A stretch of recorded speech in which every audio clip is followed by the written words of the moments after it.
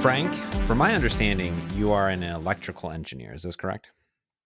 Uh, that's a sensitive subject, but I'm gonna go with yes by training, not by practice for sure. Okay, so can you define electrical engineer for me in the classical term? Oh boy. I suppose the fundamentals are we learn how to design circuits to accomplish certain tasks. So we learn the basics of electronics. We learn the basics of quantum physics these days in order to design microprocessors. And we combine that knowledge to create things all the way from microprocessors up to robots and machinery and basic electronics throughout your car, all that stuff. Now, as an electrical engineer, does this also mean that you're an electrician? No, not in the slightest least.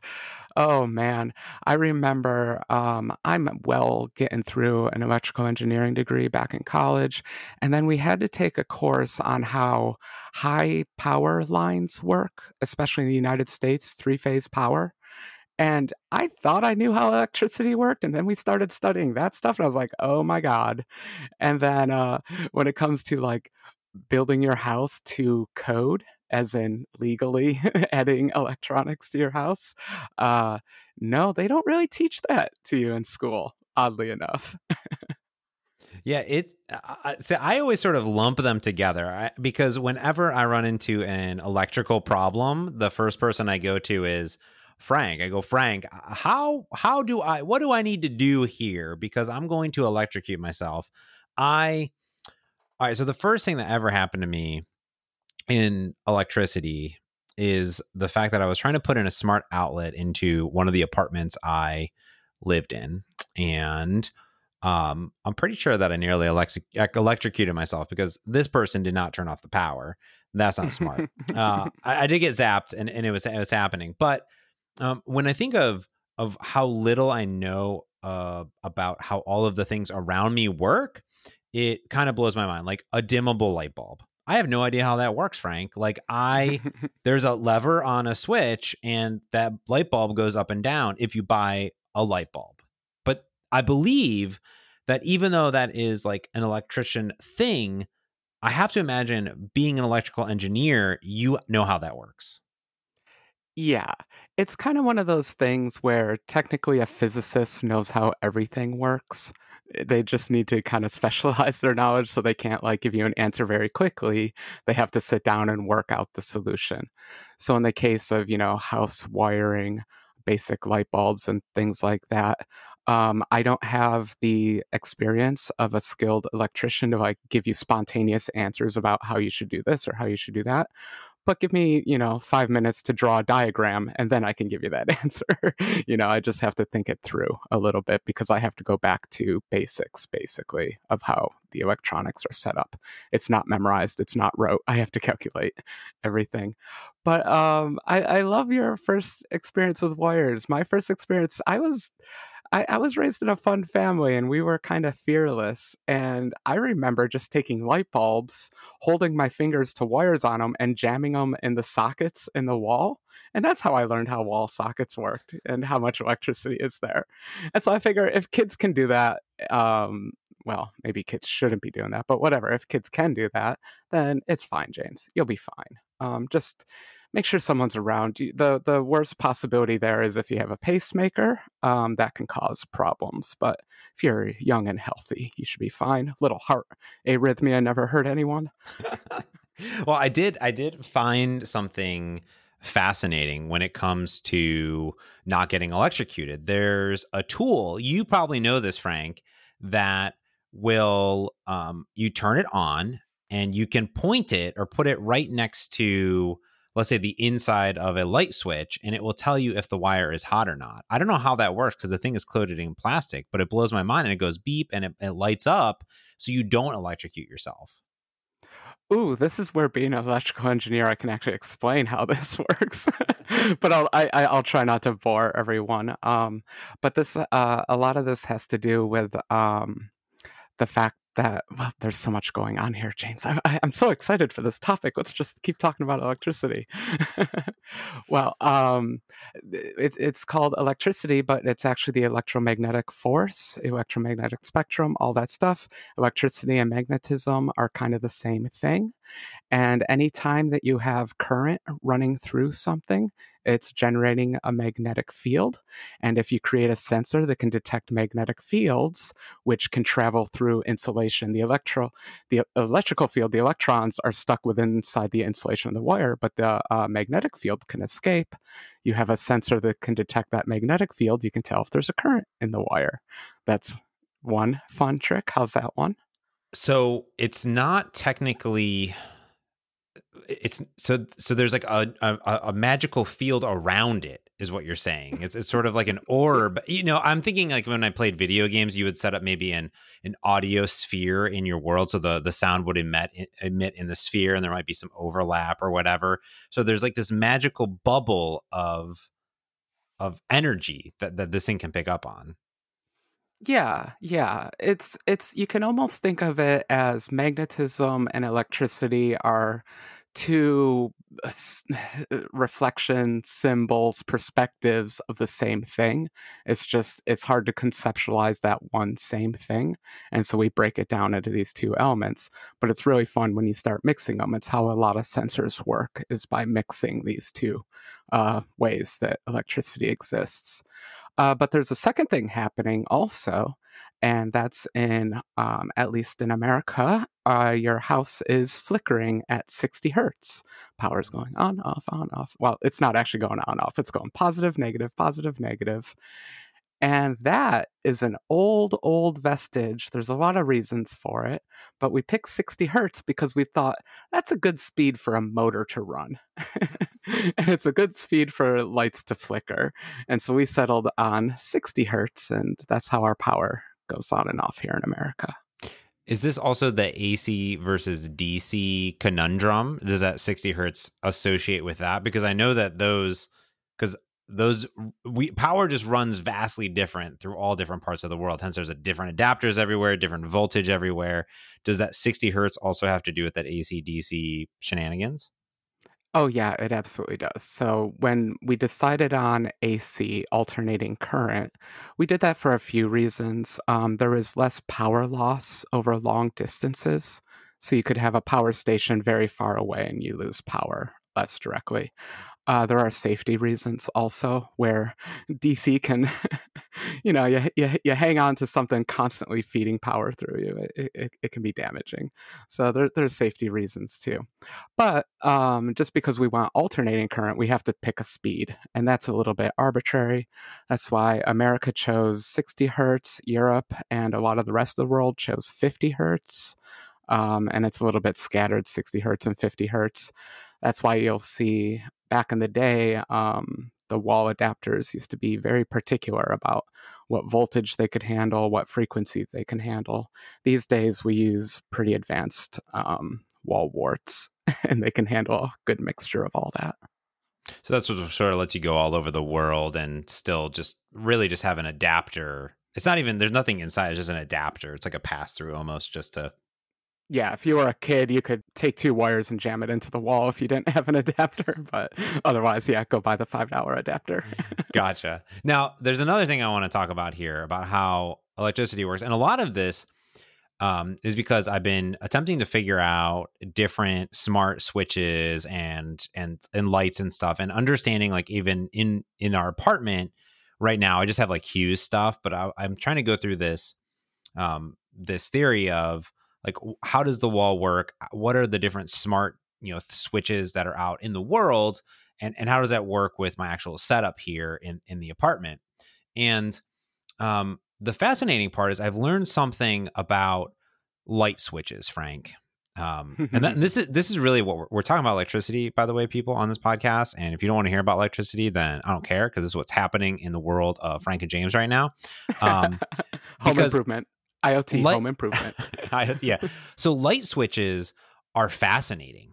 This is what I'm learning. It sort of blew my mind. Did you know that there are two different kinds of light switches? There's either a single pole or a three-way light switch. And they're completely different and the same all at the same time, Frank. Yeah, and you're leaving off dimming also, right? So Yes. that you And throw dimming. that into the mix. Yeah. Yeah, it gets this is where the electrician in me starts to fail. I'm like, okay, I can draw you diagrams of how these things should work. Single pole, single throw. That's actually something we use in electronics. That's your most basic switch, where you can think of two wires, and the switch either connects them or disconnects them, on off. Single pole, as in one little whatever, it doesn't matter. Single pole, single throw, meaning one switch, one little lever. So that's your most basic, wonderful switch. If only life was all single pole, single throw switches. That's like all of our electronics that I'm thinking about, right? Is like when I turn on my Nintendo Switch, like I press a button or I flip something on my computer, or your drone, for instance. You flip on a thing, and now it's kind of a single pole. It's a single throw. That's literally making a circuit happen or not happen. Yes, exactly. Yep. That's your that's the nice switch. That's your basic wall switch, and those are easy to figure out because you can conceptualize them pretty easily. Other switches get more complicated. So in electronics, we would call this, the next one up on the difficulty list would be a single pole double throw.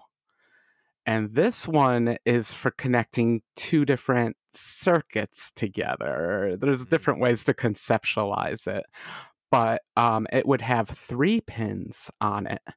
And in one position, two of the pins would be connected. In another position, another two of the pins would be connected. The other 2 pins would be connected. Whatever, I said that wrong because there's only 3 pins, but you can imagine one common pin and then you're alternating between the other 2 pins. That is your single pole double throw, and I think that that's what you mean by your other switch. Tell me the properties of the switch you mentioned. Well, there's the three-way, you mean? Yes, sir. So there's a three-way and even a four-way. So here is a three-way, because I've grown up for 33 years of my life, Frank, and I never knew how any of this worked, and it blows my mind. Enlighten all of us, James. So three-way, we've all used it. You can imagine you're in a hallway. Great example. You're in a hallway and there's a light in the middle of the hallway. So picture this. In fact, maybe look at your hallway. You're in a hallway, there's a light in the middle, and there are 2 light switches, one on each end of the hallway. Now, Yes. those light switches work in harmony. When you flip one, it turns it on. If you flip the other one, it turns it off. It doesn't change the other one. So it's like the inverse of the other one. So like when you turn on one, you can turn off that one, or you can turn it off in the other way.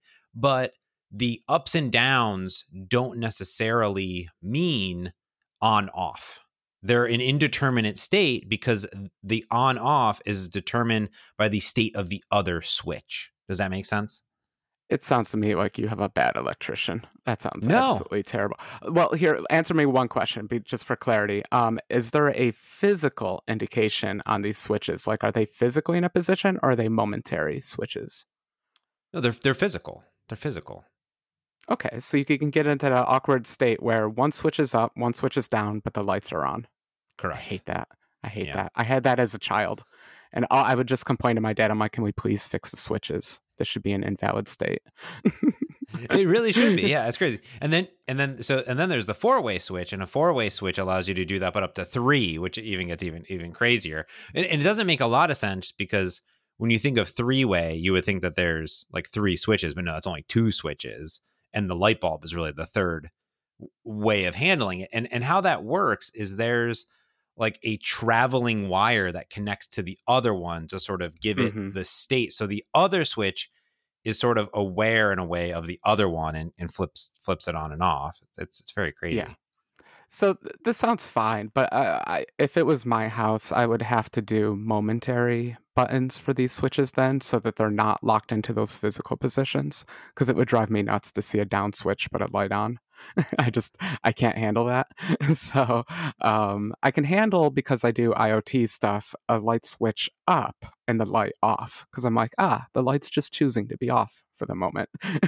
But it could be on if it wanted to be. But if it's down, it should be off. So momentary switches, and those are good because a lot of the IoT wall switches, buttons, are that they're momentary. So you just press it down, you press it up. Up means on, down means off. Simple. Life is good. Yeah, and to me, light switches shouldn't even have an on-off state. I think you're right. To me, it's just do the inverse of whatever's currently happening, because I can see if the light's on or off. Like, I don't understand why we live in this constrained system in which there is an up and down. Like, why is there even a state? I know it's visual and it's probably important in that regard, but it kind of blows the mind, because if 90% of the apartment is an on-off switch where there's a physical on, physical off because it's a single pole, but then you have these magical three ways, then all of a sudden now everything's thrown out the window, because who knows, right? It's even not even helpful at that point. Oh, you're giving me a Kickstarter idea, dude. We should make a switch that's tied to the state of the light bulb, not tied to the state of the other switches, just tied to the state of the light bulb, because that's what you want in the hall. You just want to have, it's a very long hallway, 5 different switches that all affect the same set of lights. That's fine. Yeah, so you just want those tied to the light bulb, not tied to each other. So that is kind of old tech, tying the switches together instead of tying them to the bulb itself. Yeah. You get into that weird thing of up and down buttons. I I'm so pathetic. I complain about so many things, right? I go to my parents' house and they have a one of those panels with like 8 switches on it, and they're like, "Oh, haven't you memorized it yet? The second one over is for that light, the third one over is for that light, the fifth one over is for that light." I'm like, "Oh my god, this is terrible. It all should just be IoT with cutesy names like I have." It's very true. Yeah, it makes it very complicated. You see just like all these ones like pop, pop, pop, pop, pop. Now, let me ask you, because we did kick this off by dimmer. Here's how I think dimmers work. And here's how I've pitched this to Heather in the past, where I was trying to figure out how a dimmer worked. And I was like, I'm pretty sure this is how it works, but I'm pretty sure I could be wrong. Is here's my understanding. And this is what I've thought for 33 years. And I hope I'm correct, because I could be wrong. My thought is that how the dimmer works is that it is manipulating the wave, maybe not the wavelength, but the power throughput. So it's literally modulating the power through it. So I don't know how many, let's say it's 40 watts. It's literally adjusting the power that is sent to said light bulb. Yeah, sure. I mean, Yeah. it would kind of have to be because, yeah, the more power you give to a light bulb, the brighter it gets until it explodes. There's limits. Um, but the question becomes, okay, how do you change the power then? And I think that there's basically there's so many solutions to this problem. You can even do this with transistors these days. But I think in like cheap home electronics, they do it differently. The first way, and this is terrible, you're going to hate this, but some people just put a resistor in the light, a variable resistor. And that resistor is eating up a lot of the power. It's converting that electrical power into heat, turns out, so it can get warm a little bit. But because it's absorbing that power, that the rest of the power doesn't get to the light bulb itself. Simple, elegant. Huh. Can't really complain about it. That's what we used for years, many, many, many years, because no one really cared about efficiency. It's like, well, it gets a little warm. That's nice. Who doesn't mind warm? Especially because everyone was using 100-watt light bulbs. Who cared if there was a resistor eating 50 watts, as long as it didn't get too hot and cause a fire or anything. Yeah. Huh. But now there's different levels you can get to here. With modern electronics like transistors, you can do power conversions also. You can build amplifiers, even though usually we use the term amplifier to mean making a signal bigger. In this case, you can use it to make the signal smaller. So that would be a very fancy, modern way to do it. But there's an even simpler way to do that using something. Well, I don't even know about simpler. I was trying to like rank these in simplicity and all that, and I'm finding my hierarchy is not working very good. But let me tell you about the last one I can think of, a transformer. Have you heard of a transformer? Yeah, I have. Yeah, it transforms things like robots Yeah, into from like a car from into a. being in disguise to not being in disguise, I guess. Transformers are used to convert electrical power from one level to another. And they take advantage of that wonderful magnetic field that I was talking about before. A Mm, transformer is two coils, two copper coils. You must have taken apart some electronics before and saw a bunch of copper wires coiled together. of course, yes. Yes, Look like a that spring, is. like a little spring in a way. Oh, yeah, yeah. That one might have been an inductor. Oh, So, what a transformer is two inductors right by each other. Now, get this. This is the fun, crazy part about how a transformer works. Okay. So, imagine you have two coils. Both coils have, two ends to them. So, one on the left, one on the right. So, four total little points. We'll call the left hand one the input, and we'll call the right hand one the output. So to the left-hand coil, I connect whatever power I want. Let's say power from the wall, from the street, from the power station, okay. lots of volts, 110 volts, 60 hertz. But I want my light bulb to be dimmer. Like I said before, that current going through that coil is going to produce a magnetic field. Here's what's fun. The two coils are so close to each other that that magnetic field causes another magnetic field to form in the other coil. They're so close, they're like magnets. One magnet's inducing a magnetic field in the other one. Mm. Crazy, okay? Hmm. But here's the crazier part. Where there's a magnetic field, there has to be current. So that magnetic field ends up generating current on the other side. And just by how closely aligned these two coils are to each other, you can change how much power is going from one side to the other because they're magnetically coupled with each other. Wow, that's crazy because you kind of it's almost like how have magnets work when you get magnets too close. Just there's the energy in between them. So you're saying like these two electrical coils, based on that, are able to make the adjustments. Yeah, so they're you could think of it in your head as converting electrical power to magnetic power and back to electrical power, but really to the physical world they're all the same thing and they're just inducing each other. The fun fact about this one is this is how electricity was first discovered. We first discovered the generator, the backwards motor. Instead of applying electricity and getting a spinner, we would just spin it and we would get electricity. Hmm. And that is two coils next to each other one more time. Or you're inducing a magnetic field, whatever. You're trying to build a magnetic field somehow. Where there's a magnetic field, there has to be electrical current. They can't exist without each other, except in a permanent magnet. That's complicated. Go to college. Go to college for that. Or read a book. You can read a book. You don't have to go to college. Yeah, You can read a book. yeah, There's yeah, books for that. Yeah, yeah.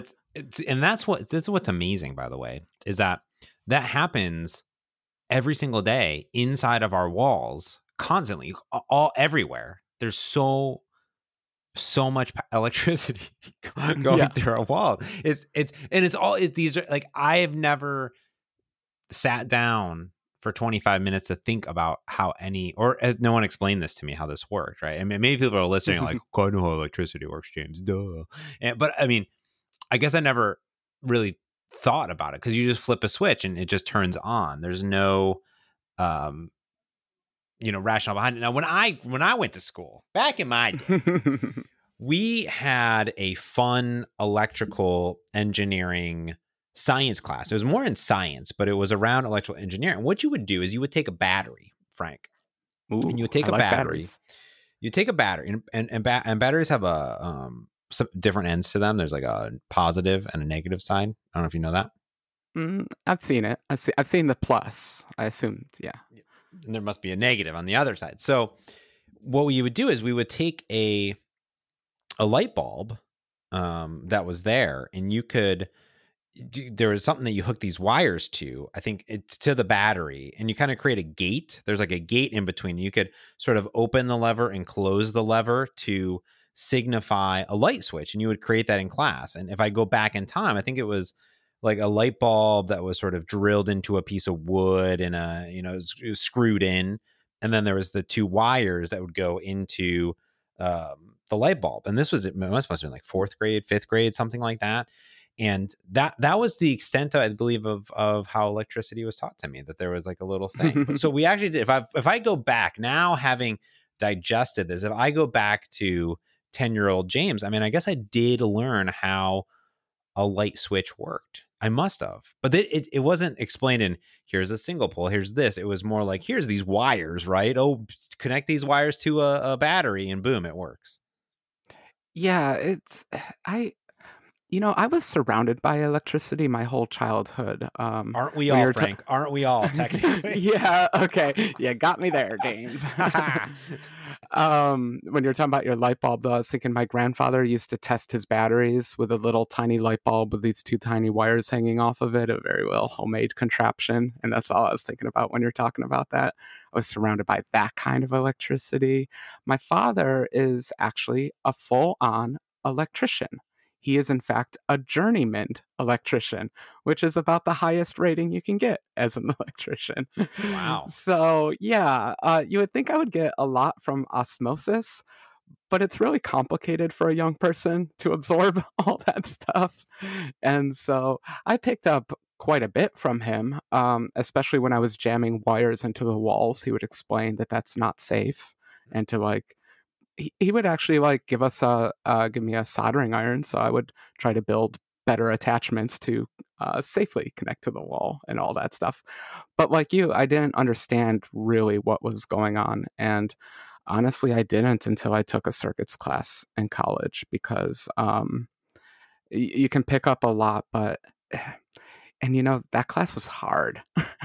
I almost dropped that degree after that class. I was like, oh my God, I never want to touch a circuit ever again.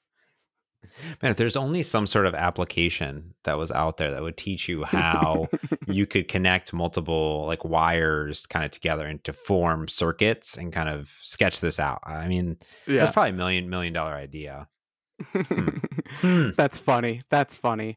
So you're obviously talking about iCircuit, and funnily enough, I've gotten requests from people saying, "Hey, this is a good app for electrical engineers, but this isn't a great app for electricians who want a whole different way to kind of draw their circuits and conceptualize things and plan things." And I'm like, yeah, that is kind of like a whole different app, even though fundamentally it's all the same physics, it's all the same theory. It's a different industry, it's a different profession, a different specialization. Yeah, you know what would be cool? Here's an app idea for you, Frank. And only you could pull this off because you've already written it, because you're right. Like it's a special flavor of this.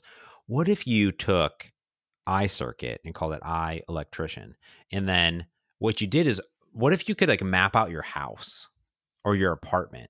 And what you could do is you would have the single pole, 3-way, 4-way outlets, light bulbs. And what you could do is you could like map and like wire your house, because when you move into an apartment or to a house, you have no idea how that thing is wired. I mean, in general, like everything's crazy. You're just flipping on and off switches, right? Imagine you could assign what circuit breaker this light is on. Because I was poking around in the apartment looking at different smart light switches and stuff, and I was flipping circuit breakers in the apartment. And inside just the kitchen, there was 2 switches side by side and another outlet next to it. All 3 were on different circuit breakers. It didn't make any sense. Yeah. Mind boggled. And then you bring in switches and outlets into it, like there could be 2 or 4 outlets in a little housing, and who knows how it's wired. Honestly, you just hope you had a good electrician and they picked something vaguely intuitive, but it could be random. They could all be on different breakers. They could all be on different switches. So mapping an existing house is a real pain. I love this app idea. I'm working on an app right now. We're going to finish that, and then you and I are going to work on this one. It's going to be glorious. I like it. All right. Yeah. There we go. Electricity 101. Frank teaches James electricity. Well, I don't think I did. If my father was listening to this episode, he's like, he didn't mention anything important. Oh, here's a fun factoid. I'll tell you something important I learned. Okay. This is code. In America, we have the little face for our electrical outlets, the 2 vertical slots, and then the little mouth. Yep. You know what I'm talking about? Yeah. Yep. Did you know that the mouth is supposed to go on the top? No. Yes. Really? To code, baby. Yep. At least New York code. I don't know everyone's code. Yeah. Because that is your earth ground. That is the thing that is always supposed to be safe. And the theory is that if something fell along the wall that happened to be metallic, say a knife, or I don't know, think Victorian problems. And if that fell down, if the 2 things on top, those actually have power going to them, if you arc those 2 things, fire. So you put the mouth at the top. There's your PSA for today. Wow. We didn't even talk about GFCIs either. So that's good because I don't know what that word means. Is that is that the safety circuit? Is that the that breaker? Is the safety circuit? Yes, that's the electrical incident ground fault circuit interrupters. Obviously, come on, Frank. Well, I know what career I'm not going to be able to do. I'm assuming I could read a book and get caught up on this electrician stuff. That's like when we moved into an apartment building, it was brand new, and the GFCI, which is ground fault circuit interrupters, these are the ones that are like outside or they're by water, usually. Okay, great. These are in your bathrooms, in your kitchens, in your laundry rooms. It was tripped, and they had to have an electrician come out and replace it and reset it or whatever, and something was wrong. It was a brand new building, and it was just completely messed up. So new buildings, they take time to shake out. My poor father, he used to have the most amazing stories of, someone just built a house and they're there basically redoing all the wiring because the contractor made some weird decisions. Yeah, we didn't even. What's the old electrical wire that's in all these Seattle houses? Pull-in wire, pull-in. Oh yeah, it's like fabric covered. Knob and tube. Oh, it's gross. God, that's just a fire. It's probably covered in asbestos too. Yeah. Oh, okay. Last thing before we get out of here. Fun fact. Are you ready for this? Now, a GFCI. I learned this. This is through my kitchen research. The GFCI. Let's say you have 2 outlets in your bathroom. One's a GFCI and the other one's not. And you might be thinking to yourself, why are these both the GFCIs? Did you know that if one GFCI outlet is connected to another outlet, then magically they're both GFCI? So like if the non-GFCI is tripped, it'll trip it because it's connected to a GFCI. That's crazy.